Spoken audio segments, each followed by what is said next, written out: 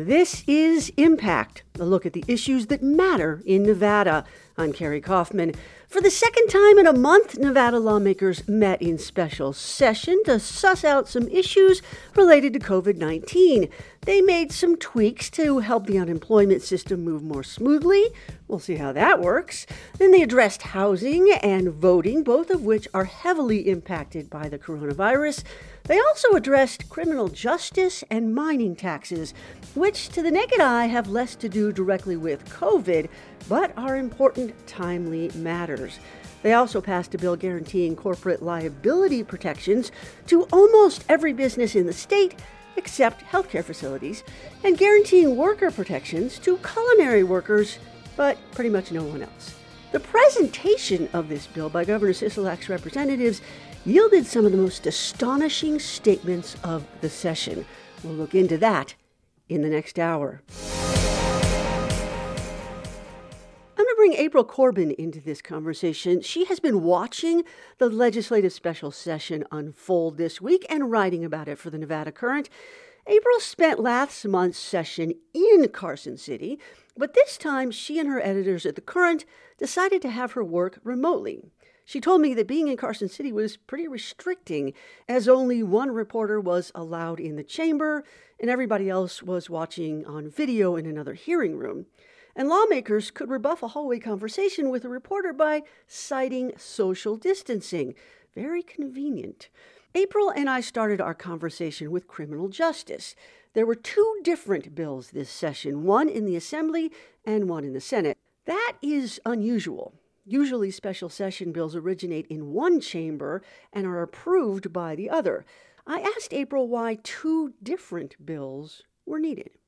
There was Assembly Bill 3, which dealt with a sort of hodgepodge of criminal justice issues, most notably that bans the use of chokeholds. It also requires police officers to intervene if they see another officer, including their supervisor, using excessive amounts of force. It changed some of the language around of use of force. So I think the wording was only a reasonable amount of force.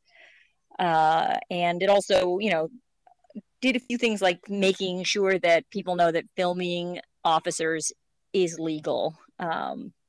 SB 2 is related to a 2019 bill, SB 242, which deals with the Police Officer Bill of Rights. And that's related to some rules and laws that are in place about what happens when an officer is investigated for a misuse of force or some other infraction. And advocates have been, since 2019, pushing for its full repeal. They never liked that bill. And what they got in SB 2 during this special session was not a full repeal. It was just tweakings of what happens. So they were largely dissatisfied with it.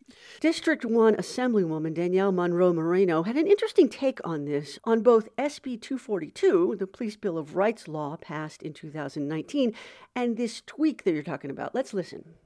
I, too, in 2019 in this legislative body, voted for SB 242. And I voted for it because I saw it as a workers' protection bill. However, as many of us have received emails and calls and people showing up at my house to tell me some of the negative consequences that were associated with the bill that we passed. We heard it from a number of people in their comments today. They did not comment in support of what we were doing. Their comments were against what we were doing because they said we didn't go far enough. And in some ways, I agree with them. But we're here today in a special session to address some things that are going on in our communities. And I've gotten calls from people that I worked with because I spent 28 years of my life in correctional law enforcement. Loved my career, respected the people that came into my custody because I knew that they were someone's child, mother, or father. And I loved the men and women that I worked with. They are my sisters and brothers to this day, and I would put my life on the line for many of them. But I also understand that there were consequences in SB 242 that we did not intend. And as a legislative body, we have to admit when we make a mistake or when we find out that something that we pass needs to be corrected. And I think what we did today is make a step in that right direction. But we will be back here in just a few months. And for those of you that say we didn't go far enough and say that you were not listened to, that we didn't hear Black and brown people, well, I'm a Black woman that worked in law enforcement and was proud of it. But I'm also the mother of Black and brown children. And I know that as a community, as a nation, as a state, we can do better. So I encourage my colleagues to continue working with me. And for the people that called in, our door's always been open, and a number of us in this body at this end of the building worked with you, sat down with you, and talked with you. And your feelings, your concerns, we heard you, we will address you. And for my sisters and brothers in blue that I've also talked to, I encourage you to continue working with us as we come back in the next legislative session. So let's move on to unemployment. There were some tweaks that needed to be made, changes in the law to make it easier. What does this bill actually do? What does it fix? Are people going to get their unemployment faster? That's a hard question. Obviously, even before this pandemic, the unemployment system was clunky, it was bulky, it uses a years-old system that no one would use if they were trying to put into place something new now. And it's an incredibly bureaucratic process, right? I mean, it's paperwork and it's identification, and there's a lot of red tape that exists naturally in the unemployment system. And like you said, the unemployment bill, increased flexibility for DETR to make changes and to, process those claims. And those are good things. They've said that they need this to help them be more effective. But the matter of the fact is there's still thousands and thousands and thousands of people in the queue. And how much they'll be able to speed it up is a question that only time will tell.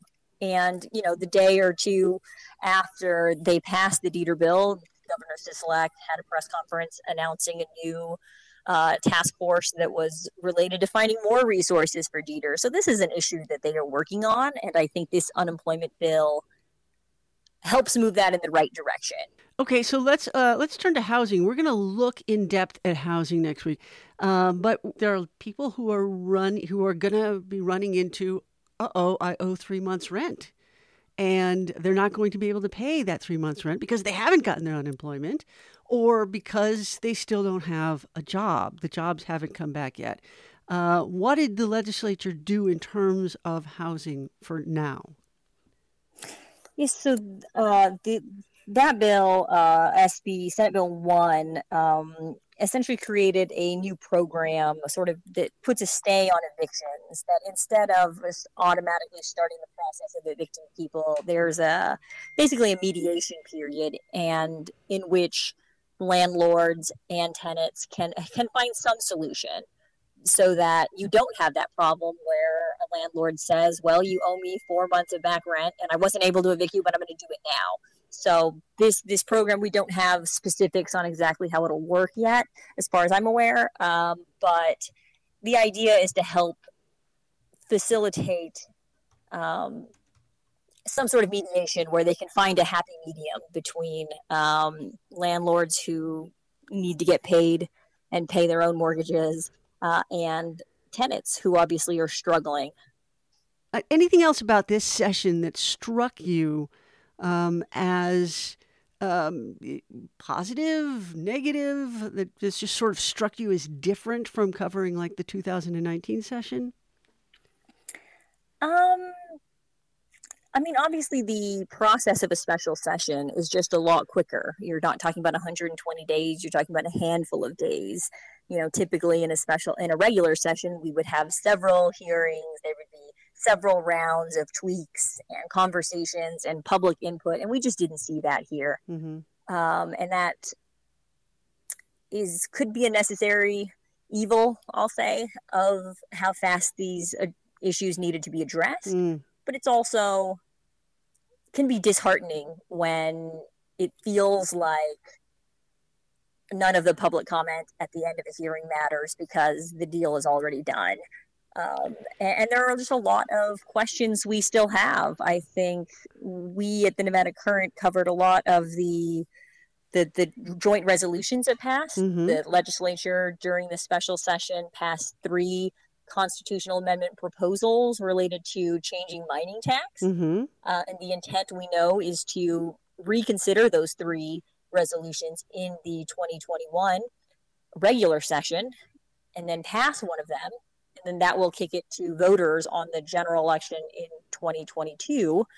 But legislators, despite having explained these 3 resolutions and their differences, haven't explained why they're going this direction. And there's a lot of uncertainty as to why these resolutions needed to happen now. I think there's been a level of explanation that has been missing. That's kind of my takeaway. Well, yeah, I mean, it's not a mining tax special session. It was, it's a special session to tweak some of these issues that are COVID-19 related.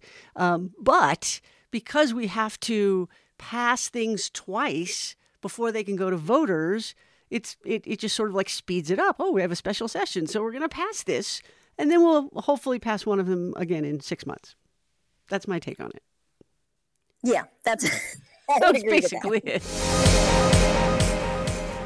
We are going to bring in a lawyer and a doctor right now to talk about the liability and worker protection bill that April and I were talking about a little bit, SB 4. The bill took up Senate debate till about 2 a.m. on Monday and the Assembly debate till almost midnight on Wednesday. It's a really confusing bill. It gives workers protection, but not all workers. So some workers, like the Culinary union, were totally for it, but others, like grocery store workers, were against it. It indemnifies most businesses from COVID-19 related lawsuits during the emergency declaration or future emergency declarations, but not all businesses. It specifically carves out health care as not being indemnified. It requires businesses to create COVID safety plans that rely on controlling healthcare standard, and I'm putting that on quotes right now. We'll talk about that. But not every county in the state has a health district or has a controlling healthcare standard. And some people in rural areas on both nights of the hearings for the bill complained that in rural counties, the prevailing health guidelines are that masks aren't mandatory. Joining April and I right now is Hugh Barron from the National Employment Law Project in New York. It's a nonprofit, nonpartisan research organization into employment law. Also joining us in studio is Andy Eisen, who is a pediatrician, a medical educator, a former legislator, current chief academic officer at the Valley Health System, and full disclosure, he is my second cousin. Thank you all for being here today. Thanks so much. I'm going to suss this out. I'm going to start with you here, April. On Monday, when the Senate was hearing the bill, the big issue was the inclusion of hospitals and other medical facilities and schools. And they were opposite issues. Hospitals, actually, this is why the bill was confusing to me. Hospitals actually wanted to have the liability protections applied to them. This is Section 25 of the bill. And teachers' unions didn't want schools to have liability protections applied to them. Ultimately, the teachers' unions got what they wanted. Healthcare did not get what they wanted, but they got the same thing. Does that make sense to you, April? I mean, I think so. The school districts wanted to be included in the bill. The employees who work for the district, the teachers' unions, they did not want their employer to be included in that. Right. So I think it does make sense because they're obviously looking at that from a very different perspective. The school districts don't want to get sued, but the teachers they want that fear of being sued there so that their employers take the proper precautions and keep them safe, because a lot of teachers feel that they don't have the resources to be able to go back in the classrooms. Right. And a lot of teachers also in Clark County feel like they are bullied, like there's retaliation So they didn't want to necessarily give, I think, CCSD even more ammunition to do that, or CCSD principals, some of them. But Hugh, teachers' unions wanted this. The Culinary Union wanted this. But will this necessarily protect workers? Well, I think it's important to distinguish between the parts of the bill that people wanted and the parts that were added to it.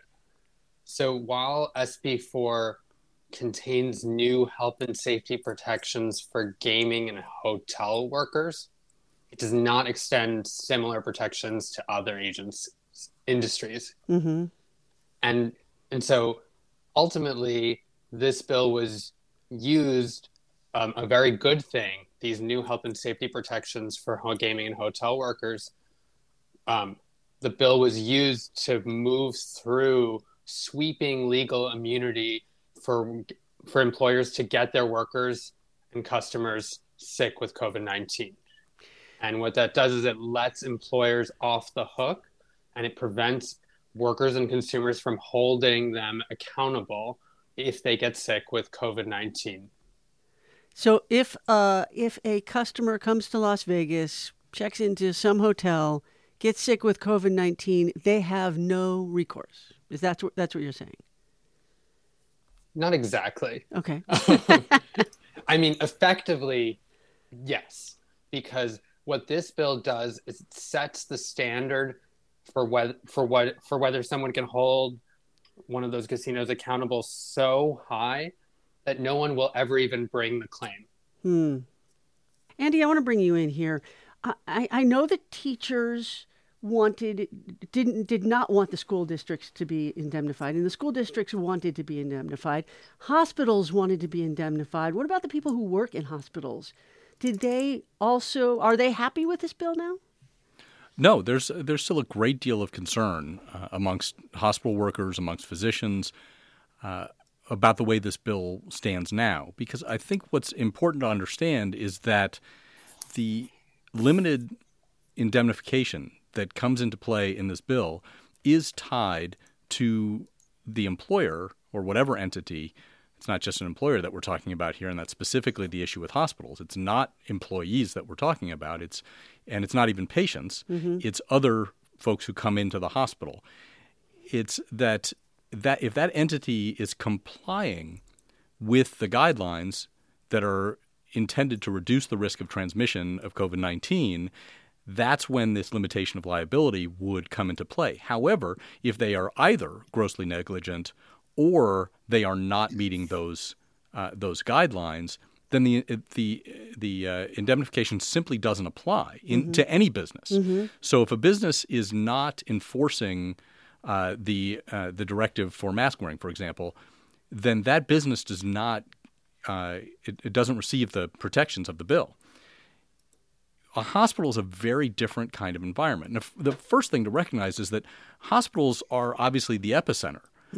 This is where sick people go. It's a pandemic. Yes. Yeah, this is where sick people go. So there's already a concentration of folks who are more likely to spread this infection. Hospitals have been absolutely on the forefront, the most aggressive about efforts to control the spread of disease in terms of isolating patients, in terms of screening our own employees, our own medical staff, and also limiting visitation as much as we can in an effort to reduce the risk of transmission. But I think there are a couple of things that we need to bear in mind here. One of them is that hospitals, unlike other businesses, cannot simply kick people out if those people refuse to comply with the guidelines. Mm-hmm. So if someone walks into a restaurant or a grocery store or a casino and refuses to wear a mask, that business has every right to remove that person from the premises and exclude them. If someone shows up at a hospital emergency department, which by definition is a declaration that they have an emergency medical condition, then the hospital is bound by federal law, the Emergency Medical Treatment and Labor Act, is bound by law not to dismiss that person from the building until they have been evaluated and stabilized. And if that person refuses to stay put, refuses to wear a mask, is coughing all over the emergency department, that hospital still has to take the time to do the evaluation and make sure that that patient is stable. So they have that additional risk. And the concern here, again, it's not about the patients. The governor's prior declaration provides some protection there, but it's about other people who come along with patients. It's about a second parent when a child is born. It's about a family member who wants to be at the bedside of a loved one who's dying. And the concern is the risk that is then presented to the hospital of permitting those people in the building because they might be exposed and then might turn around and file suit against the hospital, puts the hospitals in a position where they are at risk from letting them in the door. And the point was made, I believe it was by Assemblyman Hansen last night, that if someone comes into town and stops into a hospital and then goes to a casino and contracts COVID at the casino is indemnified, but the hospital is not, even if the hospital is complying. And that's the real issue, that if the idea is to motivate an entity to follow the guidelines, removing them from this bill makes no sense, because the limited immunity only applies if they're following the guidelines. So what you're saying to all the businesses that are included is, if you follow the guidelines, then you have an opportunity to have this protection. You are incentivizing them to do the right thing. You're not penalizing them, by the way, if they don't. They just don't get that added protection. If you exclude an entity from the bill, as was the case with hospitals, and not just hospitals, freestanding emergency departments, nursing homes, and other healthcare mental health facilities. What you're saying to them is, it doesn't matter if you do the right thing or not. You still carry the same liability. And that it simply doesn't make any sense. Again, I don't think that hospitals and nursing homes and such are going to work less hard to reduce the risk of transmission. Like, we don't want to see this disease continue to be out of hand. We want to get things under control. But it just doesn't follow any logic to exclude those facilities from this bill. So, April, and Andy just said something that I want to follow up on. There are penalties if you don't follow guidelines, isn't there? Didn't we give the executive branch, I can't remember which part, the ability to shut down businesses? I think it's the Secretary of State. They can shut down businesses. Yes? No? Yeah, I mean, I think there are several levels of retaliation. That's not the right word. Of punishment for businesses who are not complying.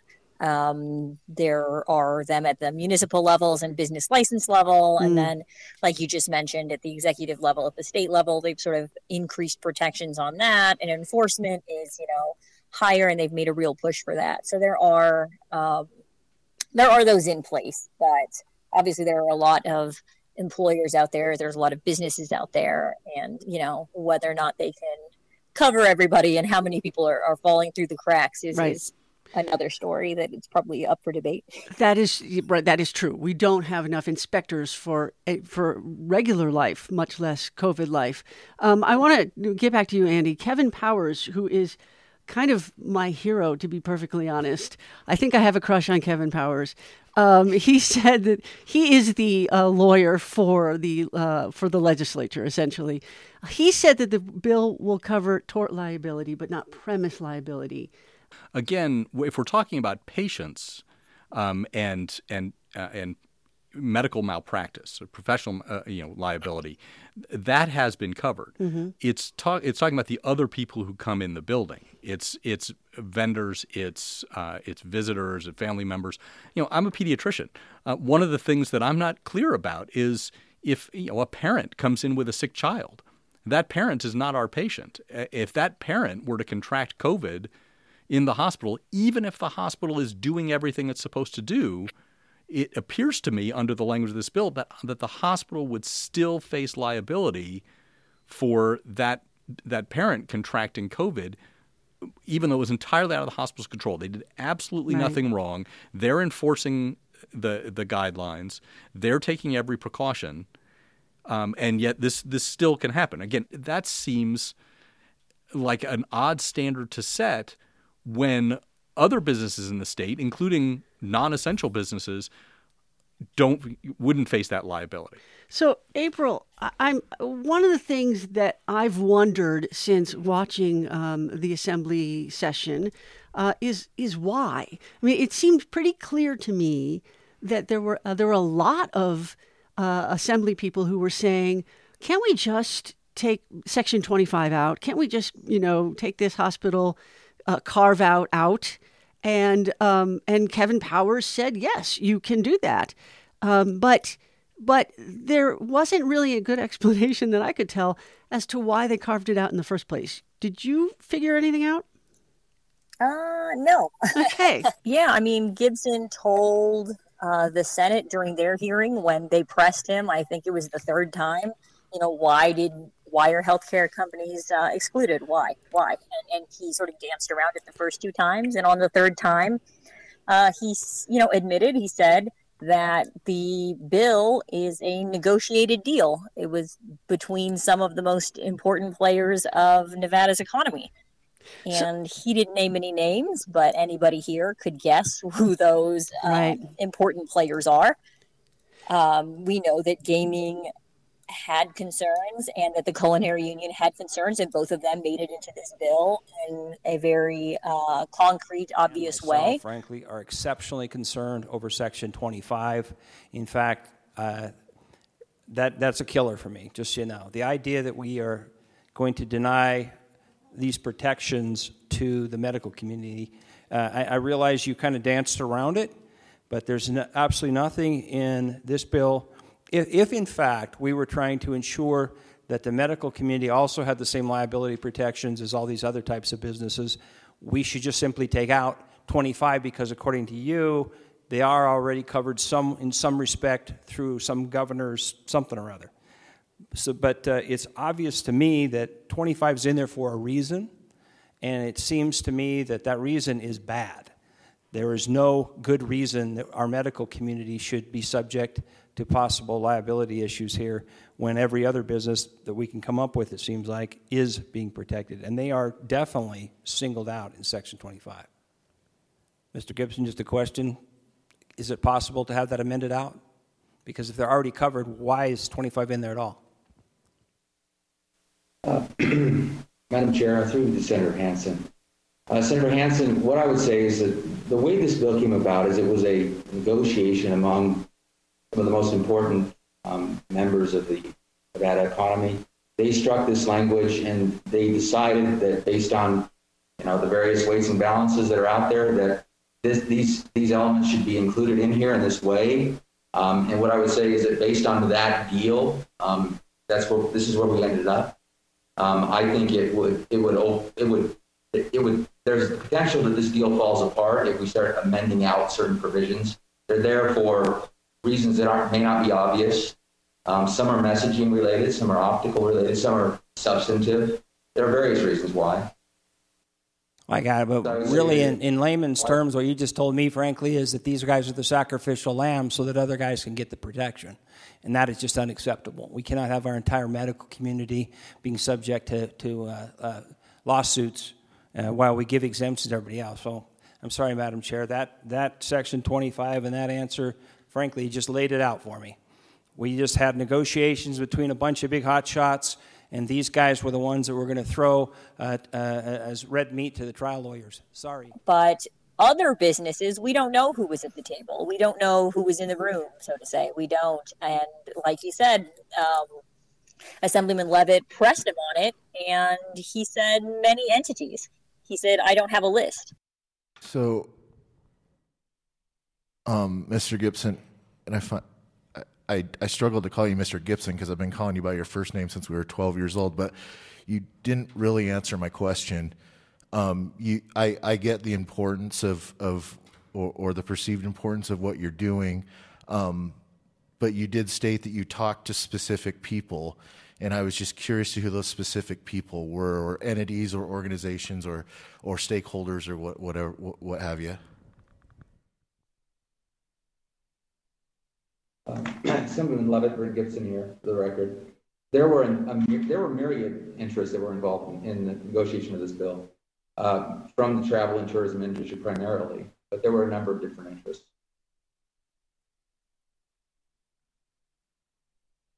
So you I don't can't- have a list. Oh, okay. Yeah, so you can't recall who those people were or those entities were. Thank you for attempting to answer my question. Andy, were you involved? Actually, the Nevada Hospital Association made a very clear statement on Twitter that that their members were not involved. And the other thing I think is really important was in terms of that comment that Mr. Gibson made about major industries, is that healthcare is a major industry. The Valley Health System, where I work, is the largest non-gaming private employer in the state. HCA, which owns 3 hospitals in Southern Nevada, is also a major employer. Dignity owns 3 hospitals in Southern Nevada. Renown is a major employer in Washoe County. I mean, these are large economic engines as well. They're not on the scale, obviously, of the gaming industry, but they are still large industries. And it's just not clear to me why, for one, that perspective was not brought to the table to begin with, and moreover, why that industry specifically was carved out and not even given the same level of protection as your local restaurant, grocery store, Right. bookstore. I think we keep talking about immunity like it's a good thing for workers, consumers, and patients. Here in New York, the governor and the legislature gave sweeping immunity to nursing homes at the very beginning of this pandemic. And as a result, 6,200 people died in New York's nursing homes in one of the most unbelievable displays of negligence that we have seen as a country during this pandemic. Do you think it's a result?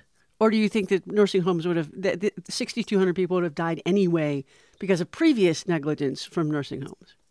Well, I think it's a combination of negligence, right? There's existing negligence and understaffing and problems that were there before the pandemic, but then those were exacerbated by this broad grant of immunity because it sent a green light to the nursing homes that they didn't actually have to do anything to protect patients, to protect their workers.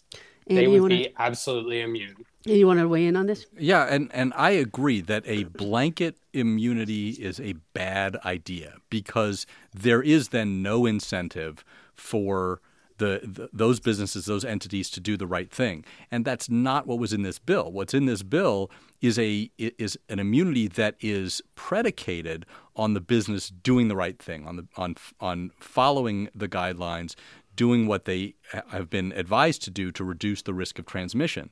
And by having this immunity, this limited immunity, predicated on that action, it then is an incentive for the entities to do the right thing. The bill says that an employer is immune if it's in substantial compliance with guidelines and standards. So what does that mean? It means good faith efforts. That basically means, did you try? And the problem is that right now, there is no mandatory federal guidance that requires employers to do anything to protect workers. It is all full of weasel words like ensure social distancing, if possible, give masks and PPE and put up barriers between people, if feasible. None of it is mandatory or binding. In Nevada, the only mandatory requirements for most businesses, other than now casinos and hotels, are a mask wearing requirement and not having gatherings of more than 50 people. Okay, hang on a second, though, because we are coming back to this controlling healthcare standard. And there were a lot of questions about that from both chambers. Many legislators asked what the standard was. I think you talked about it a little bit on Twitter. They got many different answers. And the main answer seemed to me to be whichever is strongest in the county and municipality. The way I read the legislation is the business must operate under whatever is the strictest standards that's applicable at that time. So if the local standards are more stringent or stricter than the federal standards at the time of the exposure by the plaintiff, then those are the stricter standards that the entity needs to be operating under. Are you reading something different on that, Hugh? That is what the administration said during the hearings, but that is not how the bill is written. The bill, it gives options, right? It says you can choose between the controlling health standards, which can include voluntary guidance, right? And guidance, when we hear that word, it sounds directive, but the way that all of the CDC and OSHA guidance is written is to be very permissive and not actually mandate or require anything. And so what substantial compliance with that guidance means is you can do nothing at all and be in substantial compliance. And that's what Mitch McConnell wants at the federal level, and Senate Republicans and Donald Trump want at the federal level. And it's what has now been enacted in Nevada. So, April, one of the things that I found most astonishing from the Assembly hearing was when the person from Washoe County Health District called in opposition to the bill because they were not consulted at all. And the health districts are the ones that are supposed to be putting out this controlling healthcare standard and overseeing that everybody is compliant. Megan Messerly from The Independent also tweeted that the Southern Nevada Health District was not included in this bill. And they're all worried that this is an unfunded mandate. There's some money that's given to the health districts, but not enough money. And they don't know where they're going to get the staffing. Right now, they're dealing with all this COVID stuff to actually make sure that businesses are compliant. What are you hearing about that?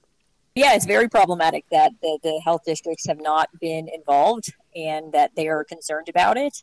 There hasn't been a whole flow of information from the lawmakers and from the people who have crafted this bill, which has made it very hard in terms of reporting its potential impact and the interpretations of it. Culinary supported this bill because of Adolfo Fernandez, a Caesars employee who died of COVID-19 after going to work after the pandemic started. Caesars, you tweeted something on Wednesday about what happened to his supervisor. I mean, Caesars had a safety plan. So how does this law protect future Adolfos? You know, I wish I had the great answer to that. I feel like I haven't contributed a whole lot to this conversation just because there is a whole lot of nothing that we know of when it comes to this. And you know what? We don't know is a really important answer in some cases because that's really the crux of this story. We don't know. Yeah.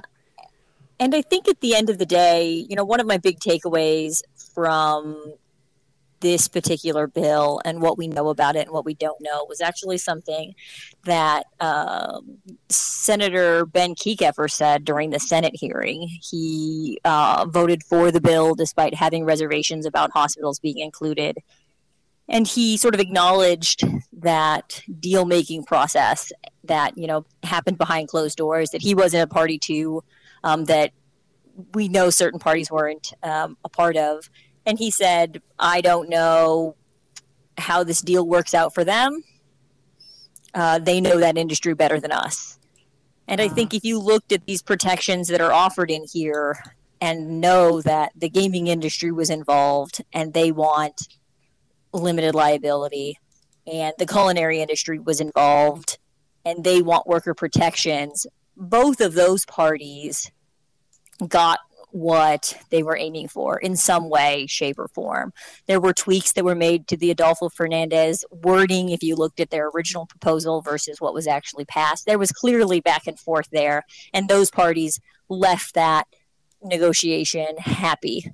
I think the problem became when we expanded the liability question to basically every business except for healthcare companies and education companies. And when we didn't balance those out with worker protections for those other industries, So there were a lot of people who said these were separate bills, that there were several bills rolled into one, and that these issues should have been separated. And the issue is they threw a lot of stuff at here, and it's very messy. And all we'll know is just sit back and wait and see how this pans out. Because Culinary Union knows what they're doing in terms of negotiating these bills, and they're a powerhouse in terms of the capacity they have to keep their members in the forefront. So I'm not so worried about them and how it'll play out. I mean, obviously, I'm still worried because they're in a very high-risk situation, I think. Right. But in general, they have a lot better protections than the everyday essential workers who are going to grocery stores or teaching our students or in our daycares and all of those things. And one thing I've been disappointed with in all of this is that we're not talking more about those worker protections. One of the things I really liked and a lot of people really love about the worker protection part of this bill is that it's in there that if you are exposed to COVID-19, you can get tested and your test needs to be free. And you need to have paid time off while you wait for results. What an amazing thing that is for workers in the hospitality industry to have.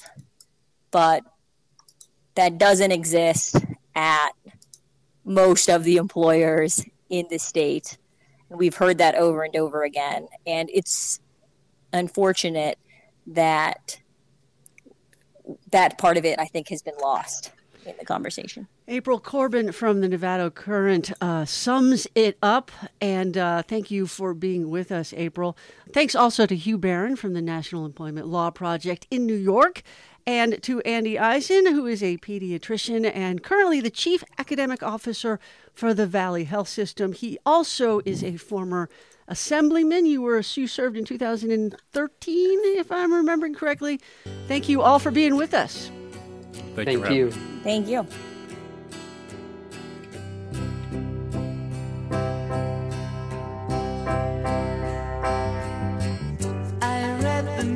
Is this even a relevant lawsuit?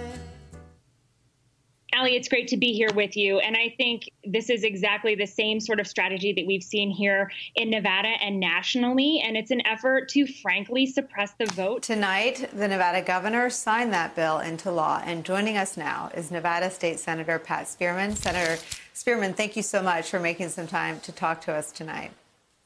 Thank you. Thank you. And thank you for inviting me. That was a little bit of some national coverage Nevada got this week after passing AB 4, which authorizes the state to mail ballots to all current registered voters.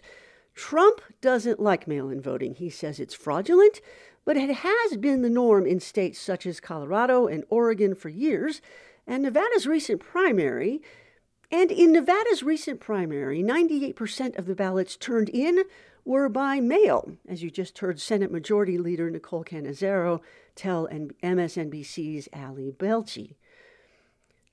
As you just heard Senate Majority Leader Nicole Cannizzaro tell MSNBC's Ali Belchi. Trump did sue Nevada, but does he have a case? And when will we know? Here to talk through the lawsuit that the Trump team has filed is Daniel Stewart, partner at Hutchison and Stessen, practicing election law. He was also the general counsel for Governor Brian Sandoval. Daniel, welcome. Great to be here. Thanks for having me. So we're going to talk about AB 4, the election bill, this newly signed law that President Trump is now suing over. Trump doesn't like mail-in voting. He says it's fraudulent, but it has been the norm in states like Colorado and Oregon for a few years now.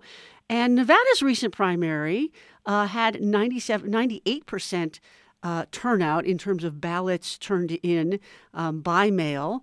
And we had the highest primary turnout that we've had in a long time. So let's just talk about mail-in voting in general. Is this a fraudulent system, or is it open to fraud? It is not a fraudulent system on its face, not at all. And various forms of mail voting have been in existence for, almost since the Civil War, during the Civil War. there have been there's different forms in terms of like absentee ballots. There's some states that are all mail. There's states like Nevada is going to with AB4, which has all the traditional voting methods with mail on top. It is not a fraudulent system on its face. I think I'd be remiss to say, and most people in this field would say, every time you add a new opportunity to vote, open new ground, potentially always open new ground to people that may want to mess around with the elections. Mm-hmm. But so far, what we've seen is minimal, and I've seen nothing to say that we can expect that there'll be anything fraudulent about the upcoming general election. So walk us through this lawsuit that the Trump administration has filed. Okay. Well, first and foremost, the Trump administration did a very good job with the lawyer they hired. I mean, I know his praises will be sung by a lot of people, but Don Campbell and his team, this is not a fly-by-night shop. It's a good lawyer, great Nevada pedigree, been around for a long time. And they put together about as good a complaint as you can put together on this bill. I still don't think it has much of a chance of winning, at least in getting the whole law struck down, which is at the end of the lawsuit, that's what they ask for. Mm-hmm.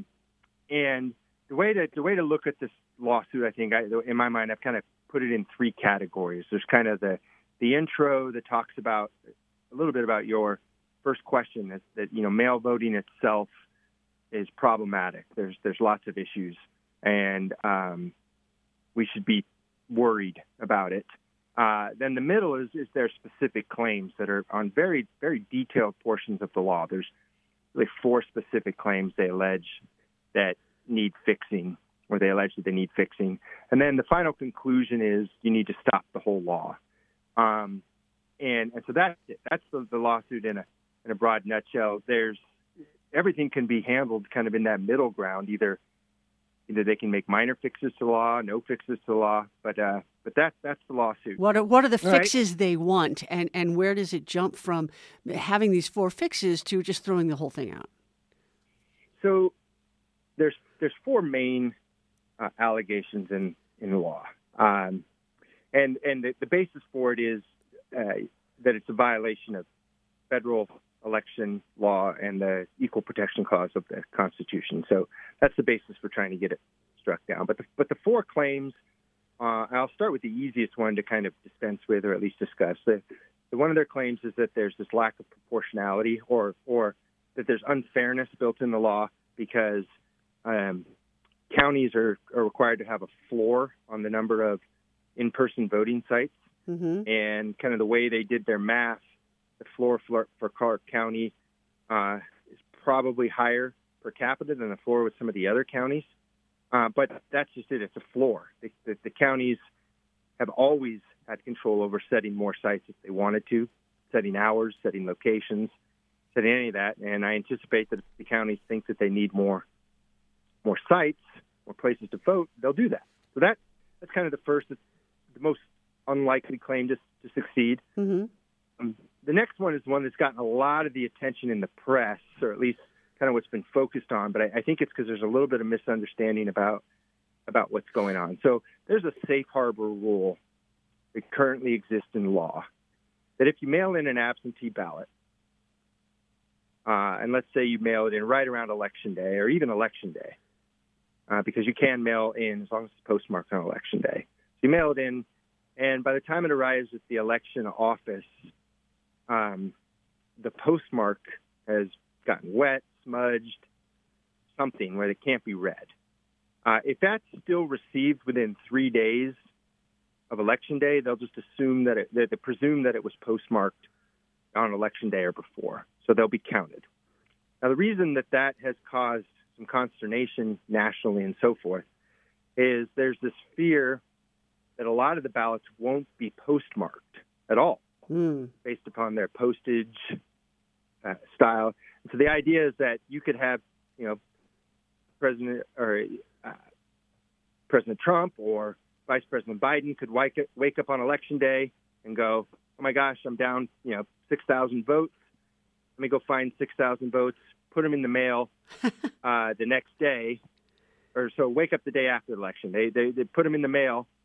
They'll arrive because 3 days is a long time for mail to get, from Vegas to Vegas. Like you put it in your mailbox here to likely get to the Clark County elections before 3 days. They'll show up. There'll be no postmarks, and they'll be forced to count them. The problem with that is that 3-day exception that's built presumes it mandates that there actually be a postmark. It only applies to mail that has a postmark that can't be read. So anything that comes in without a postmark is automatic after Election Day is automatically not counted. None of that's counted. Wayne Thorley even said that, Deputy Director of Elections with Secretary Sagasti, and there's no dispute that if it has no postmark and it's received after Election Day, it will not be counted. If it has a postmark that's illegible and it's received in those 3 days, then it will be counted. And that's an extremely low number of ballots anyway. Right. So this notion that you can somehow tinker with the elections after Election Day is just not borne out. There will be a postmark. Almost all of this mail will be postmarked. Mm-hmm. There will be a postmark, and it's only in the cases when that postmark can't be read that there's any that 3-day rule even comes in.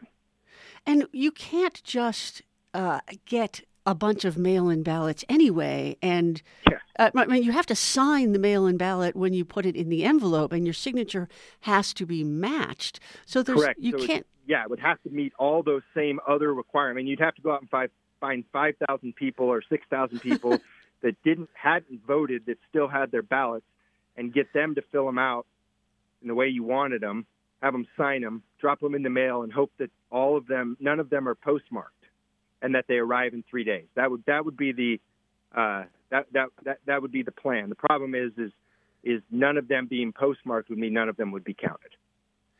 Okay. So that's number 2. So let's go to number 2. Okay.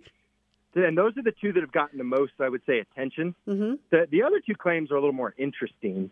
And one thing to keep in mind, too, is what I said is Nevada's always had what we call kind of a general severance rule, that courts can strike little pieces of the law without having to throw out the whole law. So if the court finds that one of these things is a little problematic, they can just stop that and let the rest of the law move forward.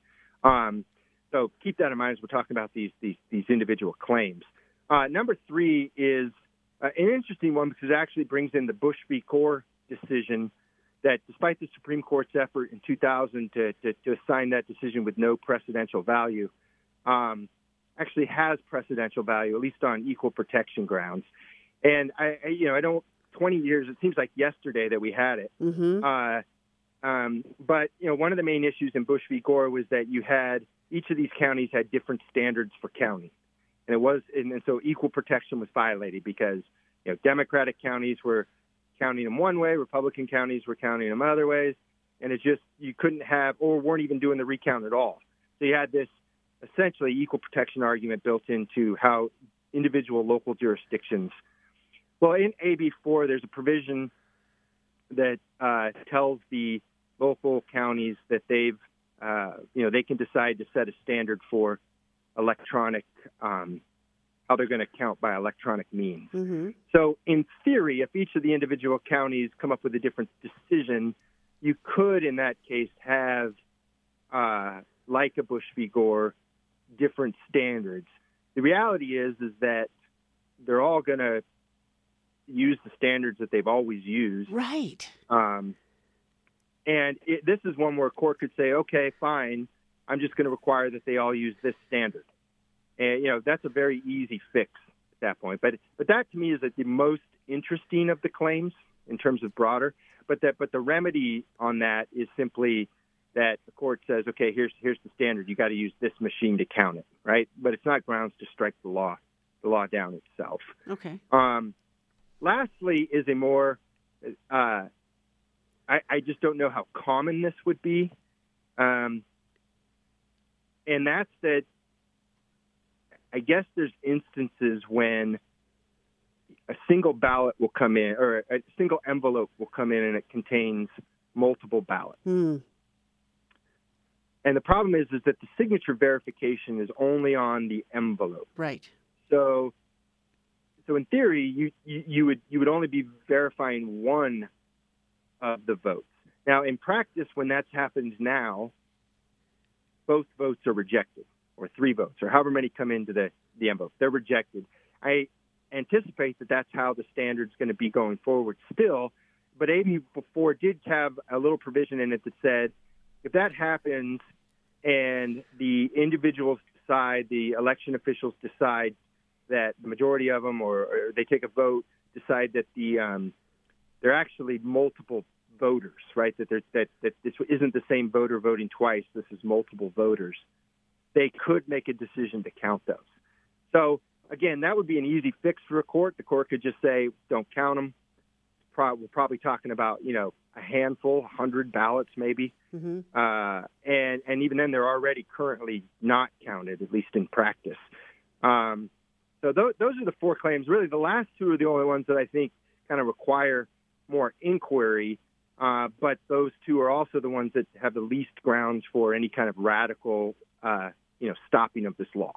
So this is a federal lawsuit that has been filed. Correct. Who's hearing it, and when is it going to be heard? Do you know? So that is a great question. I heard as of 2 nights ago, I heard that Senior Judge Dawson had been assigned. I've heard some rumblings recently that it's actually going to Mahan, and that's what the complaint says. The complaint says that it's going to Senior Judge Mahan instead. So I do believe it's going to be Judge Mahan, but there was some early indications when it came out that it was going to be Judge Dawson. Both of them are judges that have taken senior status in the last 5-6 years. Okay. Good judges. So there's no reason that the Trump administration might favor one over the other. No, I mean, if you want to get down to the nitty-gritty of the politics, Judge Dawson had been appointed by President Clinton, and Judge Mahan had been appointed by President Bush. But I think in a case like this, you're going to get, between those 2 judges, you're going to get the same level of expertise and ability to understand, and they're not afraid of making tough rulings. But I do believe it is Judge Mahan. Okay, so what's the timeline on this? So you should be seeing really soon a intervention, or so a motion to intervene. That would be likely by the Democrats. Because right now the only defendant in this case is Secretary of State Sagaski, who actually didn't support AB4. So you're likely going to get an intervention by national Democrats to basically be the group that tries to do the lion's share of the defense. I have not seen, and maybe it's been filed, but I have not seen a motion for a preliminary injunction that was filed with the complaint. That would have hurried things up, but you're going to see this move on a very fast, no matter what. Once the parties have all their counsel and it's in, you're going to see this move fast. It just has to, right? I mean, they're asking, some of these things need to start in the next, month or so. Right. And so if there's going to be an injunction, it has to happen then. So it sounds like what you're saying is that they really don't have a case to throw out the entire law. They may have a case to make a couple of tweaks. Correct. That's my view. We will see how this goes. We'll probably have you back on the show when they make a decision. Daniel Stewart is a partner at Hutchison and Stessen. He's been practicing election law for a number of years, and he was the general counsel for Governor Brian Sandoval. Thank you for being with us. Oh, it was a pleasure, and stay safe, and I hope everybody is able to get out and vote, and we have a good election.